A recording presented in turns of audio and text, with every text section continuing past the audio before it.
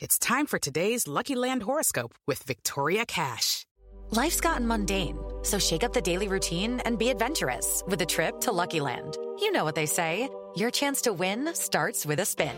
So go to LuckyLandSlots.com to play over 100 social casino-style games for free for your chance to redeem some serious prizes. Get lucky today at LuckyLandSlots.com. Available to players in the U.S., excluding Washington and Michigan. No purchase necessary. VGW Group. Void where prohibited by law. 18 plus. Terms and conditions apply.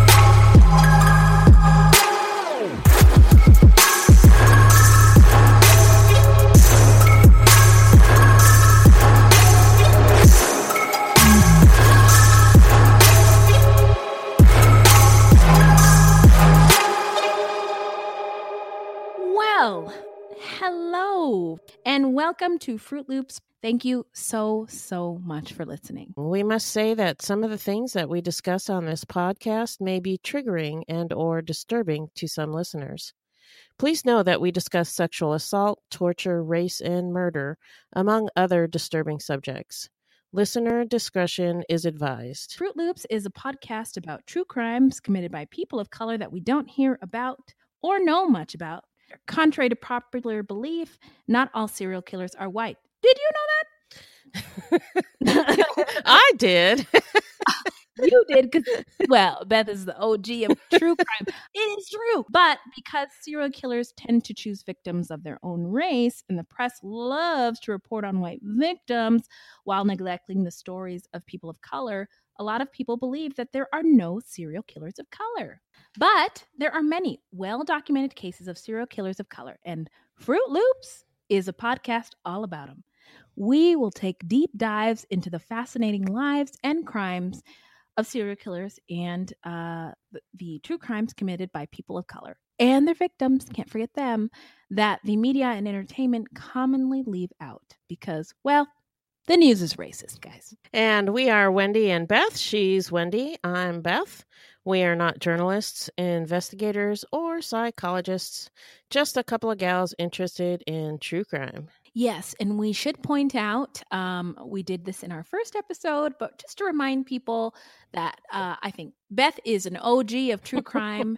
I am a half African-American, half Afro-Latina woman, and those are three minority groups, and we deserve to be talked about more. So how are you, Beth? I'm exhausted.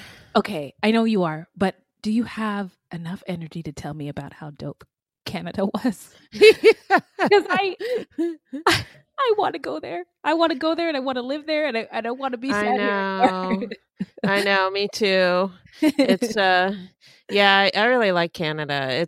It's kind of like a cross between a European country and America. Yeah.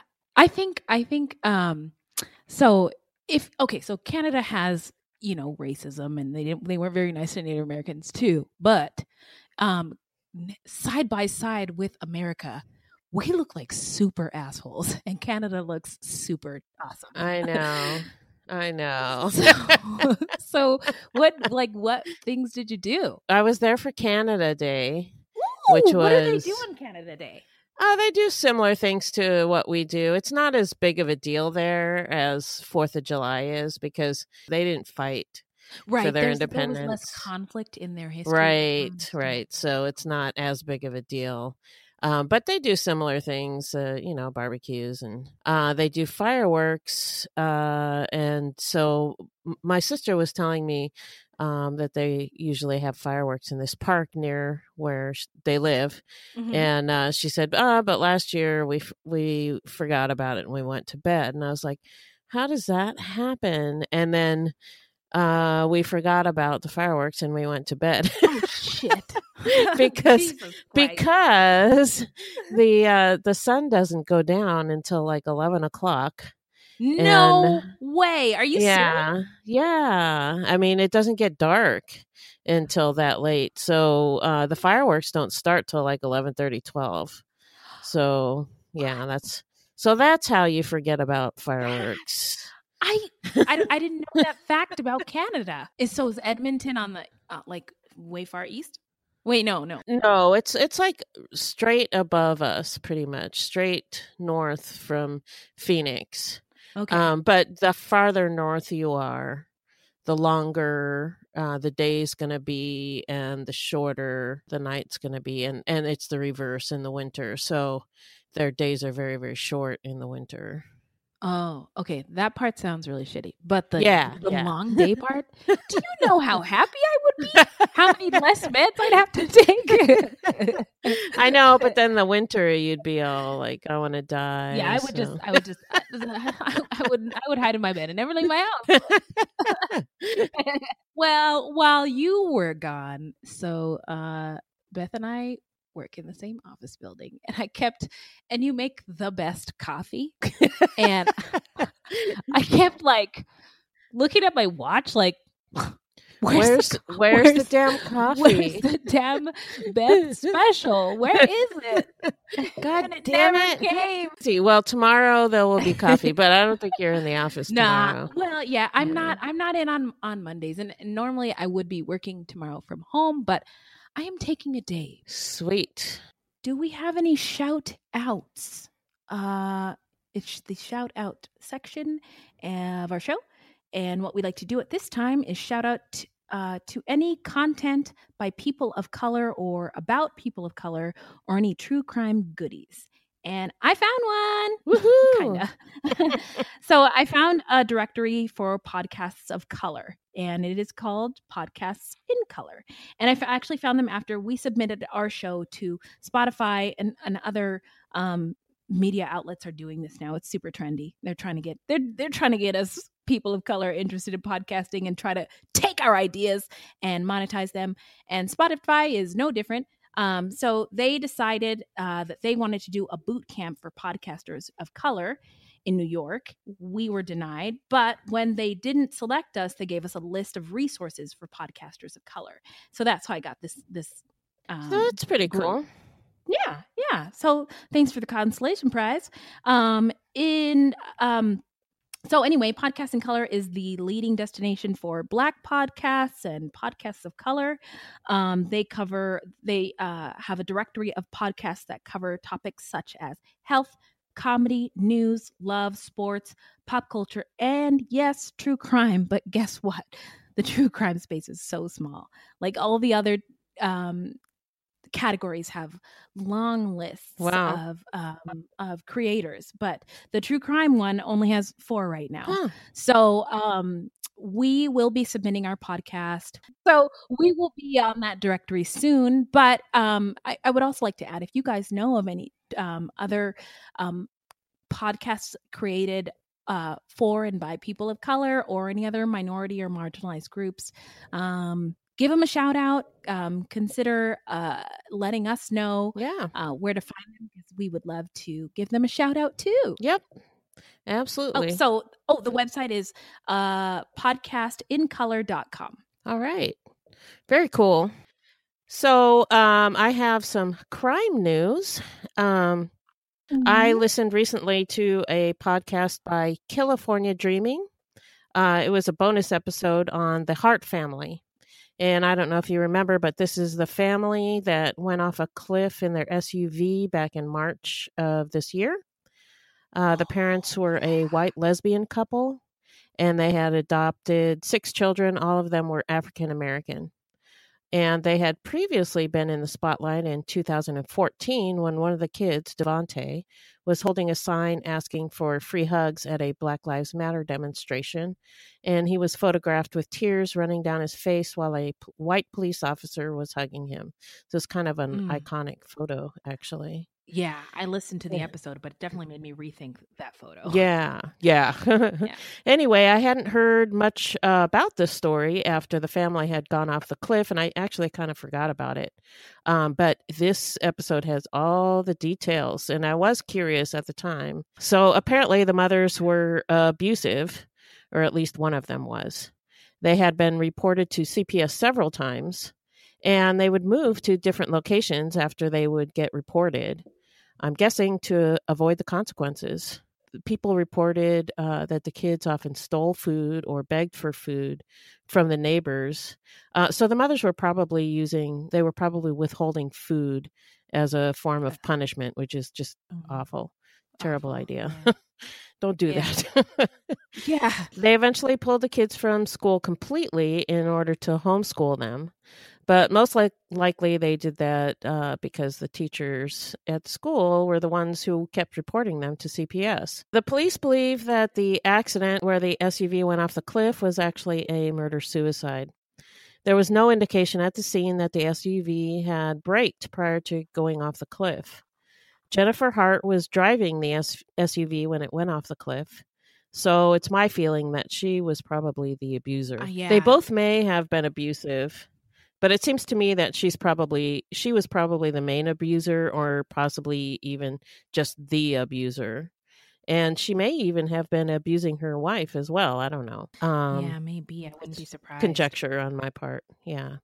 Well, But anyway, the impetus of the murder-suicide was that they had again been reported to CPS. And apparently this was the last straw. I also wanted to mention that their social media, as in the episode in California Dreaming, that's KILL, California Dreaming. She mentioned that their social media was carefully curated to show what appeared to be a wonderful, happy life. And it just goes to show that you can't trust what you see on social media. The person who you see on Facebook as having the perfect life probably doesn't. We all have problems, and most people just want to project a happy image of their lives on social media. I say most because there are some Eeyores out there. The ones who are always complaining and garnering attention through their expression on social media of their miserable we existence. know who they are. You know how they are. Yeah. So I listened to that episode, and like I pulled up to my home and there was like 10 minutes left, and my husband was like, I need help with this. And I was like, I can't step away from this episode. There's 10 more minutes. It was really good. She told the story so well. So yeah, and she has a great voice. She's very soft spoken. I have to turn the volume way up because she's very soft spoken, but she has a very nice voice. She does, and just shout out to her. She put together a great show. So I did subscribe after listening to this one episode, and you guys should too. Oh, also subscribe to our show, Fruit Loops, available anywhere you get your podcast. By the way, Spotify, Google Play, and iTunes. So and Stitcher too. Yeah.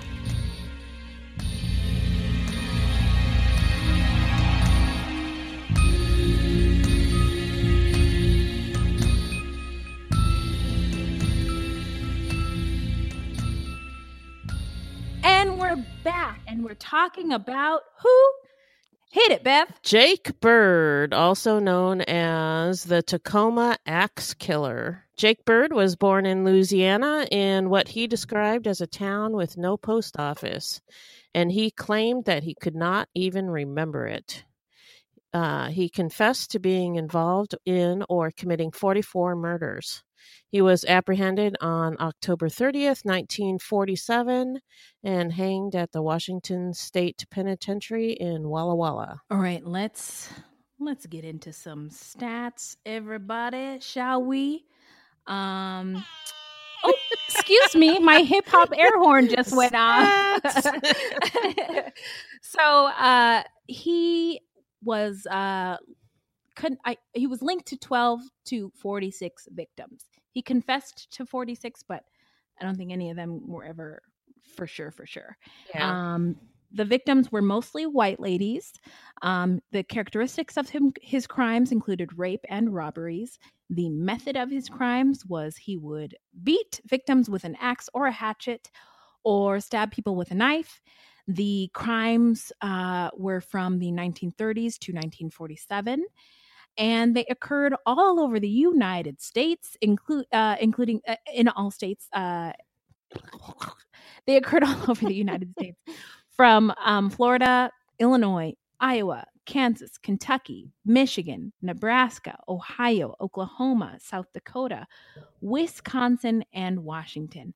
Now, I just have to say, I don't know why any Black person would go to some of those states on purpose. Yeah, South Dakota. South Dakota? Did I see a Wisconsin?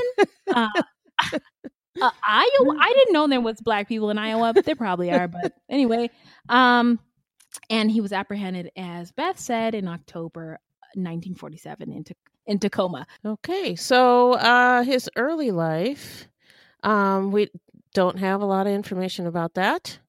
All we know is that he was born in Louisiana in 1901, and he reportedly had a troubled home life that caused him to leave home at the age of 19. And he was what people at the time might call a hobo, someone who travels to find work. Bird used train hopping as a means of transportation. He would sneak onto train cars, then hop off once the train reached a town. He might trade a day's work for a night's sleep and a warm meal wherever he stopped, only to hop back on another train and start the process again. This was actually pretty common at the time. Yeah, it was. Actually, I had an uncle who was killed hopping a train. Excuse me? Yeah. In the United States? In the United States, yeah. My dad was actually older. He was like 40 when I was born. So he grew up during the Depression, and he was in World War II. And I believe it was during the Depression. His older brother was train hopping, and he fell off the train and got killed. He got run over by the train. That sounds awful. I know, but yeah, it was pretty common. But it happens, I guess. Yeah, it was very common. Well, I'm sorry for your loss. Yeah, I don't know anybody that has happened to. Back in the 30s, way before I was born. So let's see. The work was extremely difficult and the pay was low, but it was one of the only jobs available for Southern Black men and newly arriving immigrants at the time. Black men were working on the railroad, were held in high esteem among their peers. There's a blues song that says, "When you marry a railroad man, say every day, Sunday, $1 in your hand." Did you know that song? No, you just made it up. I just ad-libbed. It's probably totally wrong because I'm so unqualified. But I think that we can link to it. Is this a link to the tune? Yeah. Well, there's might be an NPR show, something like that. Oh, okay. It's about the African American Railroad experience, which I intended to listen to on the plane, and I did not. So I got to interject here with some railroad news. No, I don't need to do the jingle. But so my son is obsessed with trains. So we frequent many train museums. Oh, wow. And many aviation museums. It's just like something we do every weekend. We'll find a new one.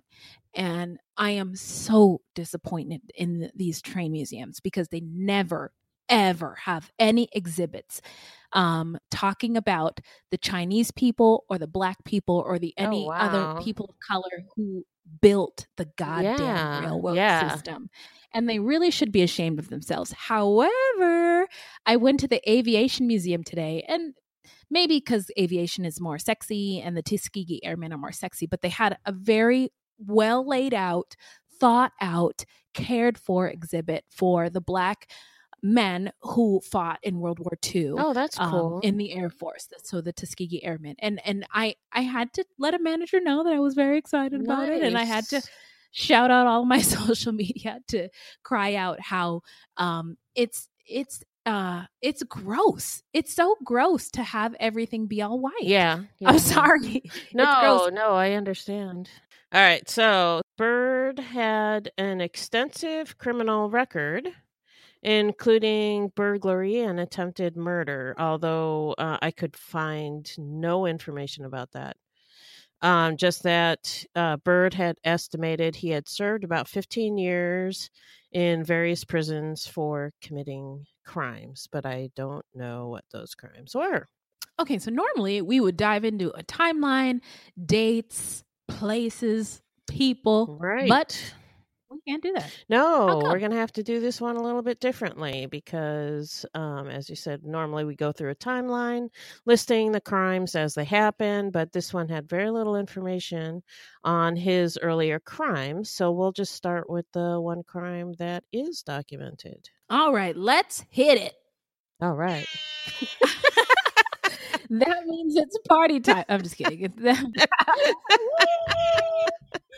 Okay, so on October 30th, 1947, Bird was prowling through Tacoma, Washington, when he stopped at the home of Bertha Clute. She was 52, and her teenage daughter, Beverly, was home with her. Finding an axe in the woodshed, Bird reportedly stripped off his clothes before breaking into the house and hacking both victims to death. Jesus. At 2:30 a.m. on Thursday, October 30th, Tacoma police officers Andrew P. Sabutis and Evan Skip Davies were dispatched to the Clute house on 21st Street to investigate reports of screams coming from inside the house. As they approached, a barefoot man ran out of the back door into the backyard and crashed through a picket fence. The police officers gave chase. The fugitive scaled several more backyard fences, but was finally stopped by a high wire fence and cornered in some nearby bushes. He pulled out a switchblade and then attacked the officers, cutting the hand of one and stabbing the other in the back. Whoa! Yeah. One of the officers, a former prize fighter, subdued the assailant with a left hook to the jaw and kicked in the groin. Kick in the groin. That's Kick in the groin. It's always a good one. Woo! More kicks to the groin. No, I'm just kidding. Sorry, we're being ridiculous. At least I am. After the fight, the prisoner was taken to the Tacoma General Hospital by Officer John Hickey in a patrol wagon, and he received treatment for head and face lacerations.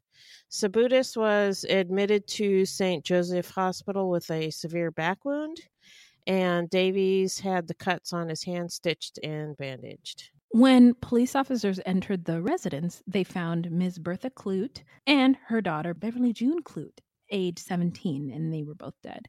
Both women had been dealt several blows to the head with an axe.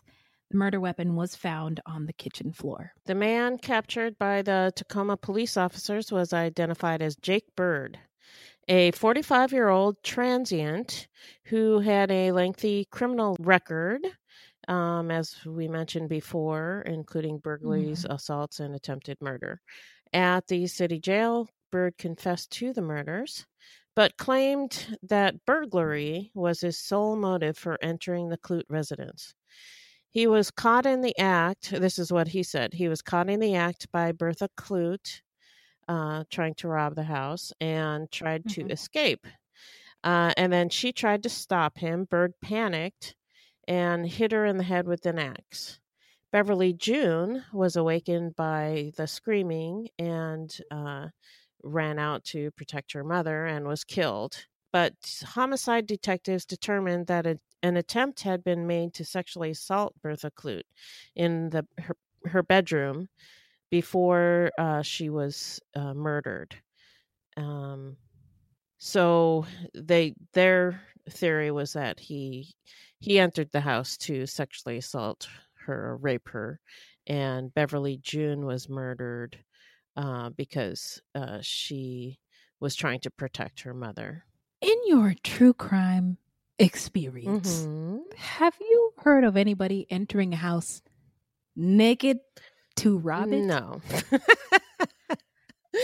Okay, just wondering. Yeah, I think the police were probably correct in their assessment. Okay. Well, and I also read The door was unlocked. But they Oh, didn't okay. lock their doors. Yeah, which, so- at the time, a lot of people didn't lock their doors. Yeah. And something else that I read was that when Jake Bird was brought into the police station and they were questioning him, apparently he was a really good talker, and he had them Oh. almost convinced, but he had like brain matter and blood on his clothes, so it was obvious that he Yeah. had done it, and they caught him running out of the house. But apparently he was a pretty smooth operator. Hey, well, I mean, to ride those rails. Yeah. And Well, living as a to transient. survive. Yeah. To survive as a transient. Yeah. you gotta be. You kind of have to be. Mhm. So on Friday, the next day, October 31st, 1947, Deputy Prosecutor Earl D. Mann. I think that name sounds racist. Earl D. Mann charged Jake Bird in Pierce County Superior Court with first-degree murder. But he was charged only in the death of Bertha Clute. At the time, it was customary to file only one charge in multiple homicides. Then, if they were unable to convict on the first offense, they could file additional murder charges. At his arraignment, Bird pleaded not guilty, and the trial was set for Monday, November 24th, 1947. Whoa, Yeah, that's really, 2 week, really wait, fast. That's a 2 week, Yeah. 3. Wow, that is really Yeah, fast. back then trials did happen really fast, a lot faster than they do now. I guess I didn't know that. Yeah, pretty crazy, huh? At a motion hearing on November 14th, it says 57, but it has to be 47. 10 years later, I know what you no. meant, yeah. 1947, Bird's defense attorney requested a change of venue, stating Bird could not get a fair trial in Pierce County. He also asked to be relieved as Bird's attorney, informing the court that Bird wanted to represent himself. The judge denied both requests. The trial began on schedule, but was slowed by jury selection. Questioning of the prospective jurors revolved around their impressions of the crimes from the news media and whether Jake Bird, a black man, could get a fair trial. Nope. I think in Washington is a liberal state, right? Well, I don't know But- how it was back then. Yeah, I don't know how it was back then either, but I just the idea of like a Could a black dude on man trial get a getting fair trial? No. Oh yeah, for sure. 4 jurors were excused when it was learned that they recently served on another first-degree murder trial in which the defendant was convicted and sentenced to hang. By the end of the day, a jury of 9 men and 3 women were selected, and court was recessed until 9 a.m. the next morning. Guess what color they all were? I'm assuming white. Yes, ma'am. Yeah. Oh, you know what? You get a hip-hop air horn. Woohoo! Here we go. Way to go. You got the answer right. Okay, so the trial began on November 24th, 1947 in Pierce County Superior Court and lasted 2.5 days. Weighing heavily in the trial was the murder of Beverly June Clute, who was bludgeoned to death when she came to her mother's defense. Blood and brain tissue from both victims were found on Bird's clothing, and his bloody fingerprints were found in the house and on the axe. During the trial, Tacoma police officer John Hickey testified that he and Officer Russell Scuttom gave Bird a beating while he was in their custody. Hickey said, "I regret to say that I lost my temper after returning from the Clute home and viewing the terribly hacked bodies of the 2 women." He left out the word white. Mm-hmm. I had asked Bird as we sat in the patrol wagon why he murdered the 2 women. He said he did not do it. I asked him who did it then, and he said, "It was Leroy." Obviously. Who was Leroy? I asked him, "Oh, another Negro around town," Bird replied. "You're lying," I replied. And he looked at me with a smug and insolent look. He looked uppity. He looked uppity. He was one uppity N-word. I know, oh, he didn't say that, but I know he felt it in his heart. I know I shouldn't have done it, but I hit him in the jaw with my fist, knocking him to the front of the patrol wagon. Then I struck him a number of times with my nightstick until he said, "Don't kill me." That brought me to my senses, and we took him to the hospital where a nurse said he wasn't badly hurt. Now, I'm surprised that he admitted that he beat him. Well, I think, oh gosh, there's so many. And there's throughout history, there's so many atrocious things that white cops have done to black men, guilty or not guilty. So that sucks. So racism sucks too, and racism in policing sucks. And I think this is an example, even though this perpetrator is a fucking asshole. Yeah, yeah. But still, you can't go around beating people. No, not necessary, because there's a system. There is a system. Would have got him anyway. Come on, guys. Yep, not necessary. So, Bird's attorney, James W. Selden, maintained that his signed confession had been obtained under duress and was therefore inadmissible. But the judge disagreed, admitting the confession into evidence. On November 26, 1947, after deliberating for only 35 minutes, the jury found Jake Bird guilty of first-degree murder and recommended the death penalty.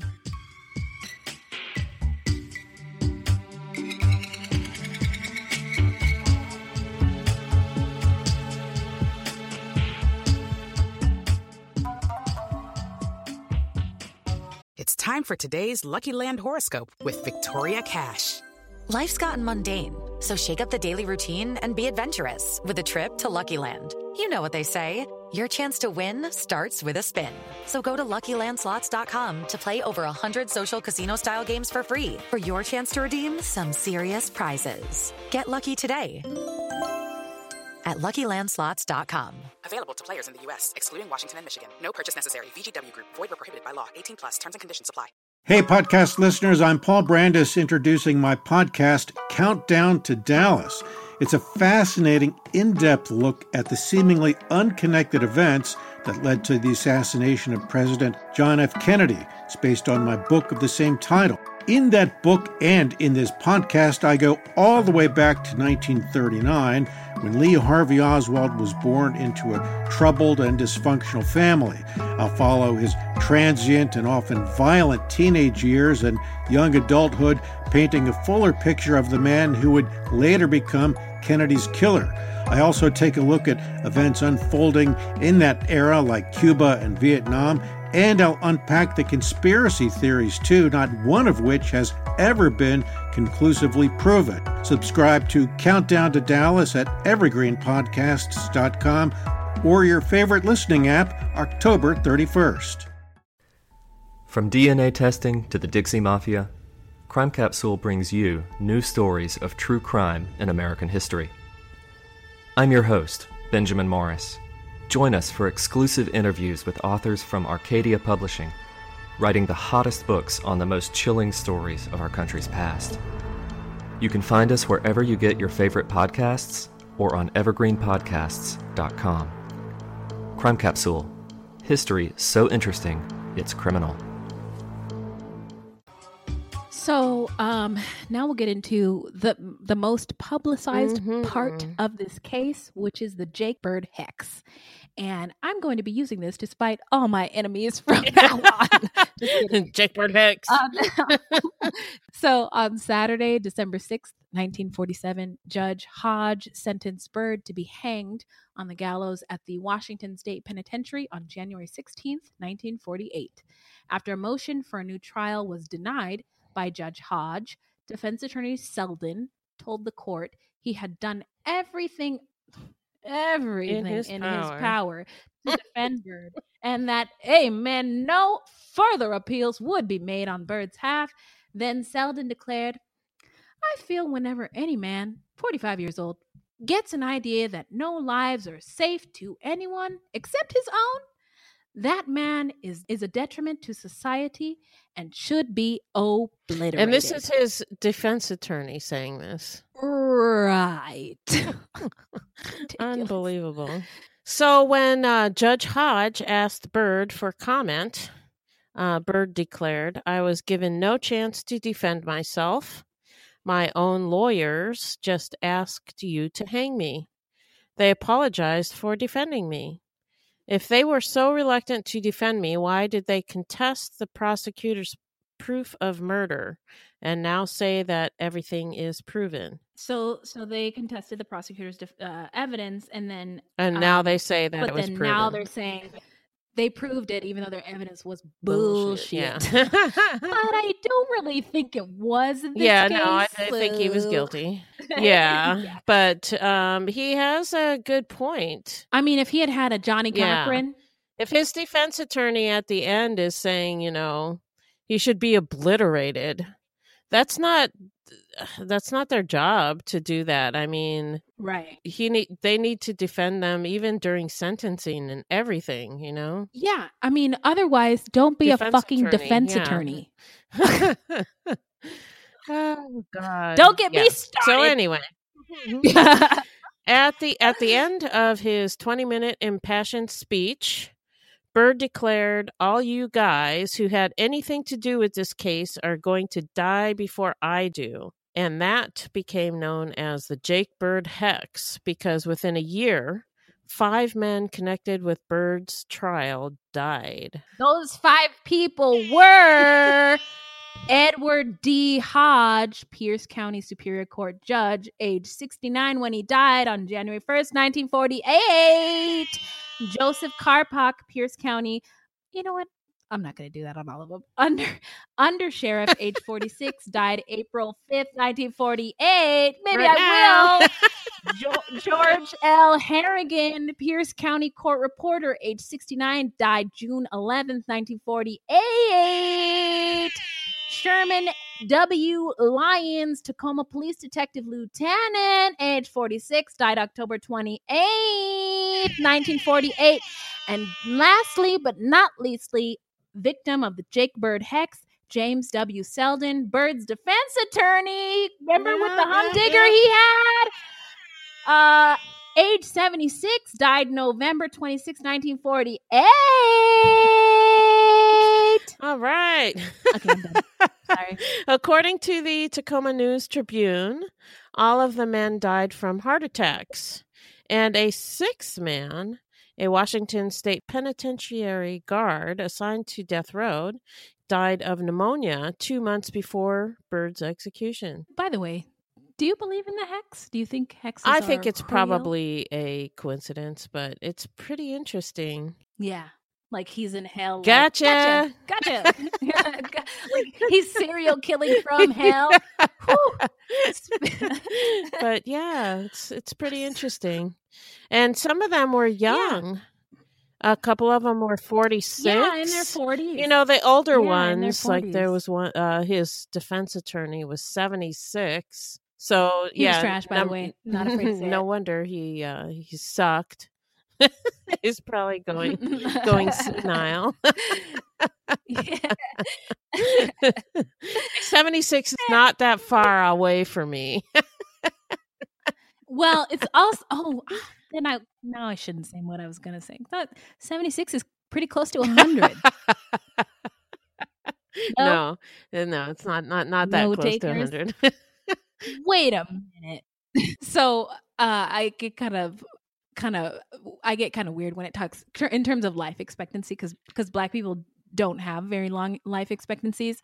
Like I think the government expects me to live until I'm like 63. Oh, really? Just before they have to start paying me for Medicare and shit.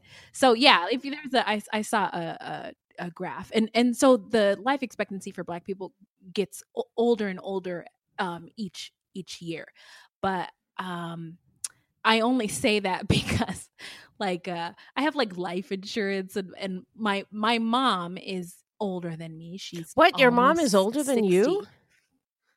She is. Can you believe it? Would you believe it, girls? It makes me really like irritated that she thinks she's gonna live a really long time, and so she's just real stingy with coming to visit us and stuff. So it makes me really, because she's like, I have to save all my money. So it makes me really, really bitter. I'm like, the government doesn't think you're gonna live that long. Why do you think that? You're gonna die, woman. Sorry, Mom. Anyway, she doesn't listen to the show, so By the way, my eyebrows looked great before we started recording. Yeah, I saw your picture earlier. Your eyebrows were on fleek. My eyebrows were on fleek. Thank you so much. I was so proud of them today. But after all this sweat, there's a puddle under me. Anyway, we'll continue. Byrd stalled his execution for nearly 2 years by confessing the crimes during his years on the rails, which authorities wanted to investigate. On Sunday, December 7th, 1947, Byrd was taken in a patrol wagon to the Washington State Penitentiary in Walla Walla. By the way, ever tried a Walla Walla onion? That's the only thing they're famous Penitentiaries and onions. And when can I get the Groupon for that trip? To await his execution. Shortly after his arrival, Byrd began confessing to his involvement in other murders that took place over a span of 20 years. Byrd won a 60-day reprieve from the governor by claiming that he could clear up at least 44 other murders that he had either committed or participated in during his travels across the country. His confession brought investigators from all across the nation to interview him at the state penitentiary. Of the 44 confessed murders, only 11 were substantiated, but Byrd had more than enough knowledge about the others to be the prime suspect. As Beth said, at least 11 crimes were solved through Byrd's confessions. Ooh, that's good. Starting with the axe murders of 2 women at Evanston, Illinois in 1942. Other victims were confirmed in Louisville, Kentucky, Omaha, Nebraska, Kansas City, Kansas, Sioux Falls, South Dakota, Cleveland, Ohio. Why would anybody go there on purpose? Orlando, Florida, and Portage, Wisconsin. Yeah. So, and I tried to find anything on the victims in those locations, and I could find nothing. So, man. Yeah. That sucks. It would be nice. But police in Houston suspected Byrd of murdering a Mrs. Harry Richardson there. And Chicago authorities were curious about a weighted body retrieved from Lake Michigan, 5 miles south of Kenosha. Los Angeles detectives had their eyes on Jake for murdering a black youth and a Jewish grocer. While in New York City, he was tentatively linked to the robbery and murder of a delicatessen owner. I feel like it was kind of a free-for-all. I was going to say equal opportunity murders. He is captain of the diversity team in his little murdering club. I mean, he really doesn't seem like he really cared who was who. If indeed he did these murders. Oh, that's true. Never proven. Never proven. Right? Yeah. Okay. Byrd appealed his conviction to the Washington State Supreme Court, but his petition for a retrial was denied.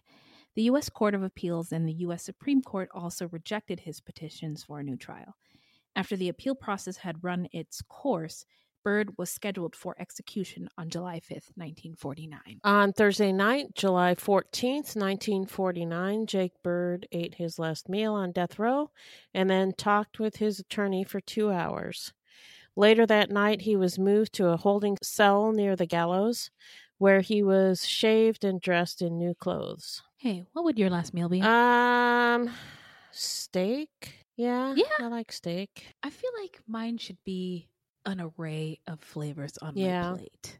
Now, I was thinking, get me a number 1 from Lolo's with waffles, fried chicken, grits, and a red Kool-Aid, and then I'd be all right. I'm thinking steak and French fries. I do love French fries. Maybe home-style fries. Yeah. Okay. No, you wouldn't want to like a drink. Do they do that? It depends on the prison, I think. You don't always get a choice. Sometimes you just get what they give you. Yeah. So, all right. Yeah, a drink. Well, God, I don't know. I'd be in prison. Maybe I'd want a Coke or something because I don't know if you can drink soda. Like some places are real strict about what you can drink. People don't even Yeah. get to drink soda for years, so I might just want a Coke, you know. Yeah, dude, I don't know, but I saw this question. Maybe it was on one of your pages. What would your last meal in prison be? And most people said steak. Yeah. And I was like, just steak? Oh no, I'm just thinking There's the so many other main foods. dish, steak, Oh, French okay, fries, gosh, something chocolate for dessert. Definitely for sure. chocolate, maybe chocolate It's- cake with It's gotta be some Yeah. chocolate on there. buttercream Yeah. icing. Yum. Yes. Yes. I digress. So early Friday morning, July 15th. I said July 5th earlier in my previous statement. That was wrong. 15th. It was July Okay. 15th that he was scheduled. Yeah, to be hanged. Byrd was taken from his gallows level cell to the noose at 12:20 a.m., witnessed by 125 spectators. The gallows' trapdoor was released, and Jake Byrd dropped 5 feet to his death. After 14 minutes, good God, his body was taken down, and a prison physician, Dr. Elmer Hill, pronounced him dead. He was buried in an unmarked grave. Why did you guys do that? In the prison cemetery, identified only as convict number 21520. I wonder if that's something they only did for black convicts. Yeah, I don't know. Anyway, Byrd willed his personal fortune of $6.15 to Murray Taggart, the Walla Walla attorney who filed his appeals. Jake Byrd was the 63rd prisoner and the 7th African American to be executed in Washington state since the death penalty was established in 1904. Up until the 1970s, Byrd was considered the most prolific serial killer in the history of the United States. But what he is most known for is his hex. WTF. So, where are they now? Byrd's story ended on July 15th, 1949, almost 2 years after his last crime. He was hanged on the gallows, as we mentioned, and buried at the prison cemetery at Walla Walla Correctional Center. His grave is marked with his prison number, as we said, 21520. And do we know what made him snap, Beth? Not really, since we don't really know much about his home life, except for that he said apparently that it was horrible, and that's why he left. He would not even talk about his hometown. Nobody even knows what the name of his hometown was, because he said he forgot it, which I don't believe. I forgot. Yeah, like so I moved a lot, and I moved to a place in Washington that I hated very much, and I do block that 7 years out of my brain. I try to forget every second of it, but I still remember the name of the town. Yeah, so. We moved around a lot too when I was a kid. But I remember every single place that we lived, even though, some of them were awful. I kind of actually remember those better. Oh, yeah, dang. So we're going to have some tea soon. So, yeah, I don't buy that he doesn't remember the name, but I don't know why he wouldn't divulge that information unless something really bad happened there. Like maybe he killed somebody. Yeah. He admitted to killing 40-something people, but he wouldn't admit where he was from. Like, just in terms of magnitude, those two stories are very different. where I'm from versus yeah. So it makes me wonder, what the hell happened? Like, what did he kill his family? What the hell happened? Okay, the one crime he feels bad about. Yeah, maybe. Or maybe he killed, I don't know, a child or something that would be more horrible than what he admitted to. Yeah maybe. But psychiatrists examined Byrd in jail, and they labeled him as a psychopath. And they said that he derived satisfaction from the sight of women cowering in terror. In the verified cases, most of his victims were female, most were white, and the majority had been killed with hatchets or axes in their homes. And that's all we know. Yeah. It's too bad there isn't more info out there, but yeah, that's why we are here to tell you what we do know. And if you guys find anything out, add us.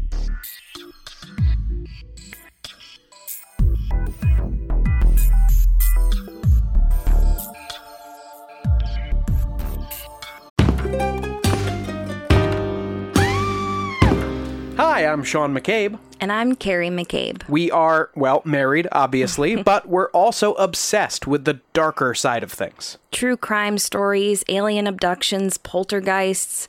If it leaves you scratching your head and keeping those lights on at night, we want to hear about it. That's why we host the podcast, Ain't It Scary, with Sean and Carrie. Every week, we bring our listeners a true story guaranteed to send chills down your spine. From history's most brutal serial killers to the mystery of spontaneous human combustion. Yep, lots of these stories leave unanswered questions behind, and you'll get to poke through the rubble of the evidence with a hardened skeptic and someone whose mind is more open to fun. Yeah, that's what I was gonna say.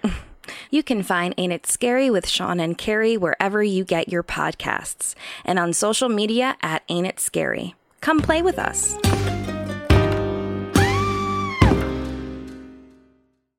Hi, I'm Matt Harris. Seton Tucker and I host the podcast Impact of Influence, which for 2 years covered in depth Alec Murdaugh, who was eventually convicted in 2023 of murdering his wife Maggie and son Paul.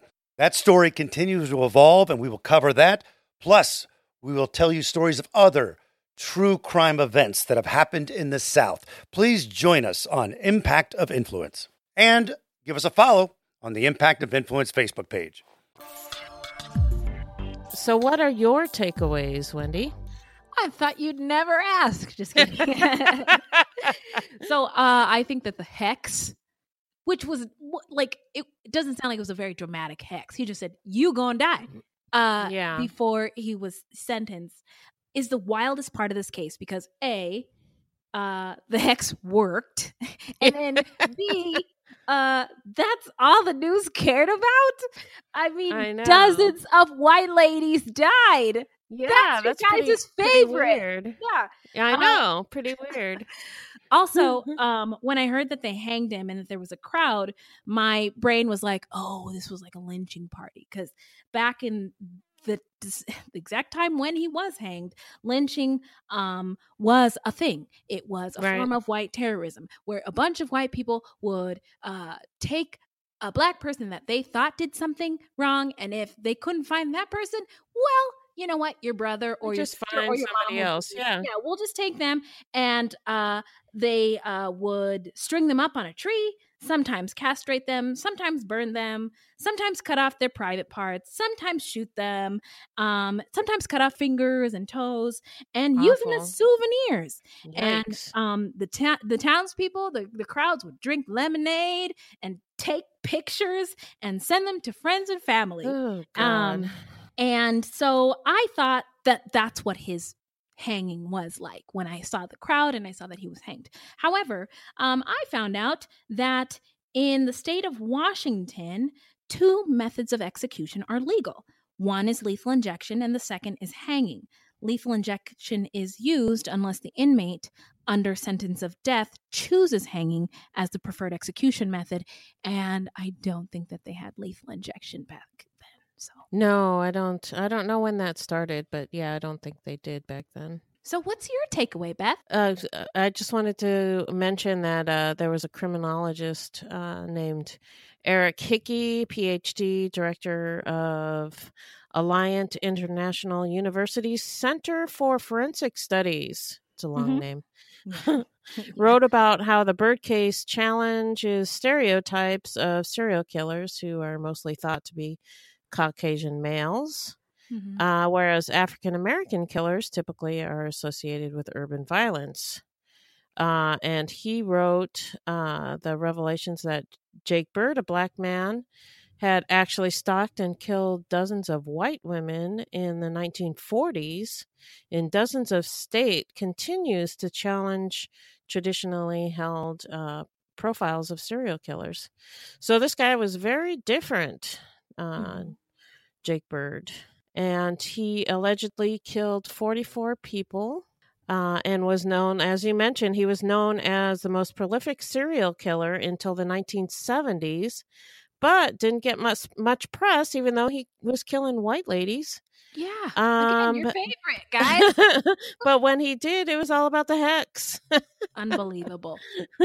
And I also want to know why so few of his other crimes are listed anywhere. Anywhere. Yeah. I mean, where are the records? Yeah. I mean, even Clementine Barnabette, we found information about the victims. I mean, there's nothing. Yeah. Yeah. I don't know. Maybe poor record keeping. Maybe, I don't know. There is a person who was on death row. He was on Oprah's Super Soul Sunday this past week. He wrote a book. He was on death row for 30 years, and he didn't kill this white woman. He didn't kill or rape this white woman. But the police, when they arrested him, told him, you're just another, I hate saying the word, but you're just another N-word.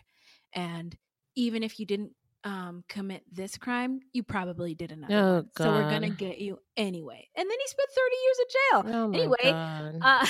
So was he exonerated through DNA? He was. Yeah. And there's a very prominent attorney. His name, I think, is Brian Stevenson, and he his whole life's work has been releasing non-guilty people from death row, getting them off death row. Does he work with the Innocence Project? He might even be the boss of the Innocence Project. I don't know. I should know more facts. Oh, I was just curious. Yeah. No biggie. Talking about the clients on death row that he gets off, and also he's responsible for the opening of the lynching museum. Oh wow, where's that? Oh God, I should know more facts. Here, let me. We can no. We can look it up and post it on our website. Yeah, we'll put it on. We'll put it in the footnotes. So there's this museum dedicated just to lynching. Wow! And you can just Google lynching museum, and there's footage of the tour, and there's photos, and it will blow you away. Wow. Anyway, so that I think. When we're talking about why we don't know very much about this guy's cases or his prior crimes, is that I kind of believe, and I don't know this to be true, but I kind of believe that if the police arrested a Black person for a crime, that they felt there was less work involved, less real police work involved, including paperwork and record keeping. Right. And that might be why we don't know anything. So yeah, that's true. That's true. Yeah. So... are you ready to find out how you shouldn't get murdered? I'm ready. Okay, here we go. If you love true crime and you don't want to die, here's a tip for you. So, here, you go ahead, Beth. Okay, this segment's not intended to be victim blaming. We thought of this segment because I read somewhere that a lot of people listen to true crime because they want to know what they can do to be safer. But in my mind, this is not meant to blame the victims. It's just learning from other people's mistakes. And you know what? I should have been killed 1,000 times because I made so many mistakes in my life. So, my God. You know, yes, definitely not blaming any victims. Right. And sometimes we have no suggestions for a particular episode, and then we'll just offer up generic tips. But in this case, he killed those 2 women that he was convicted of murdering because I think he said in an interview that it was easy because their doors were not locked. Right. So our tip today is lock your motherfucking doors. Lock your doors. Lock your windows. Lock your houses. Lock your cars. Lock your work. Lock your husbands. Lock your kids. Lock everything. Lock everything. So it would be really, really nice to live in a society where we just, trust everybody and left everything unlocked all the time. But we don't. But we don't. Sorry. So lock everything. My suggestion is I think you should lock your doors as soon as you get in the car. I think you should lock all your doors as soon as you get in your home. Check them also before you go to bed. My suggestion is check that the windows are locked as well. Remember the Golden State Killer? He would break into people's houses, unlock a place for him to get in without them noticing, and come back later and rape and kill people. So just double check that the windows are locked too before you go to bed. Crime statistically increases in the summer when people's windows are open and their screen doors are open. I can't afford a real security system, but if you can get one, I recommend Simply Safe. I've heard really good things about it. You install it yourself, so an ex-convict doesn't have to come into your home and install it for you.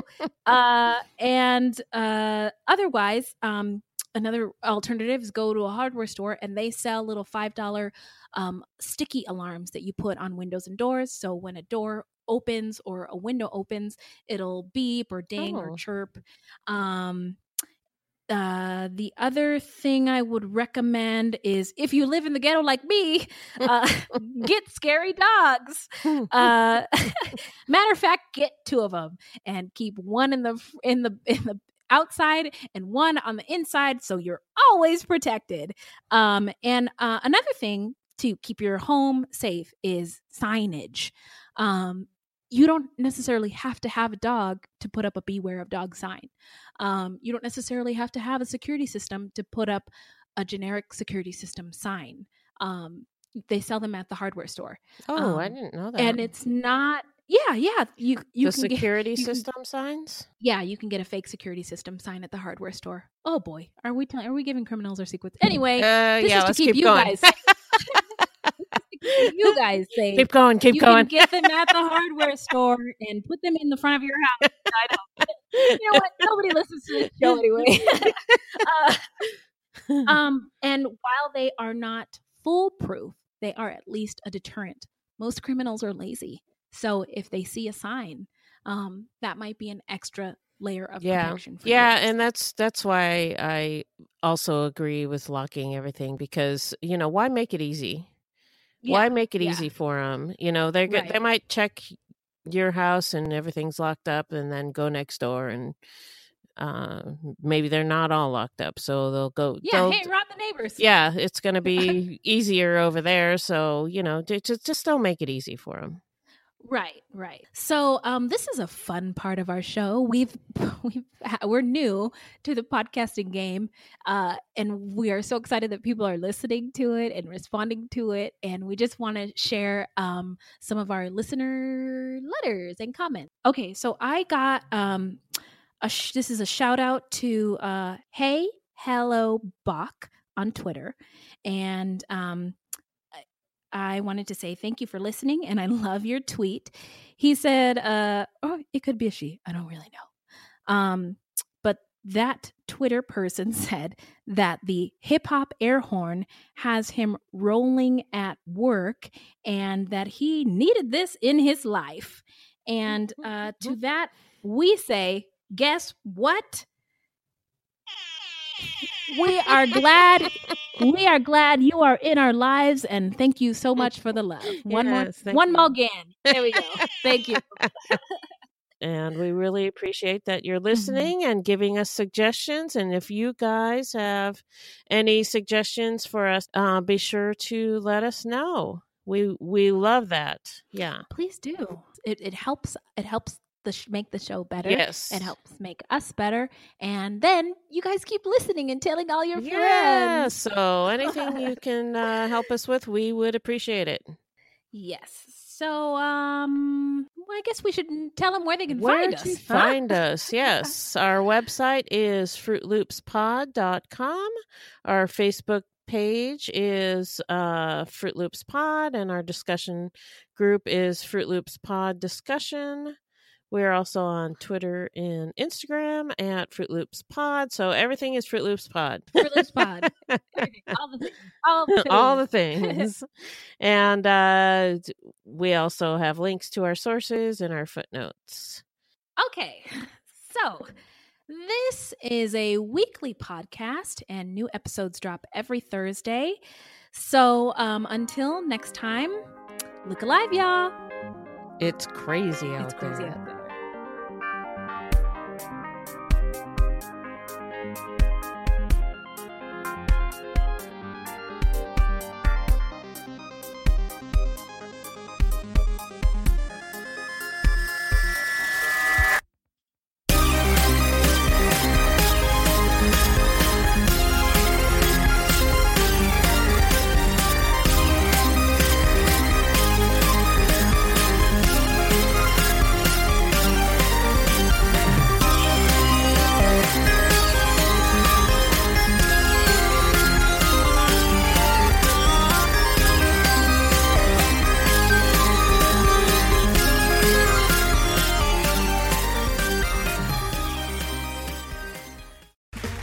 Okay, round two. Name something that's not boring. A laundry? Ooh, a book club. Computer solitaire, huh? Ah, sorry, we were looking for Chumba Casino. That's right, ChumbaCasino.com has over 100 casino-style games. Join today and play for free for your chance to redeem some serious prizes. ChumbaCasino.com. No purchase necessary. Void where prohibited by law. 18+ terms and conditions apply. See website for details. True terrors of horror, bizarre happenings, unexplainable events. On our podcast, Disturbed, terror takes center stage. Each episode is a journey into the darkest corners of human existence, delving into bone-chilling tales of kidnappings, serial killers, maniacs, and the very essence of your worst nightmares coming to life on this weekly true horror show. Disturbed is not for the faint of heart. It's an exploration of real, unadulterated horror sourced from everyday people. Each episode is a descent into the macabre, where we narrate stories that will leave you on the edge of your seat and crawling in your skin. We navigate the disturbing narratives that lurk in the shadows, offering a raw and unfiltered listen into the most terrifying aspects of the human experience. Enter at your own risk and let the unsettling tales unfold in the haunting realm of Disturbed. And remember, listeners, stay safe out there.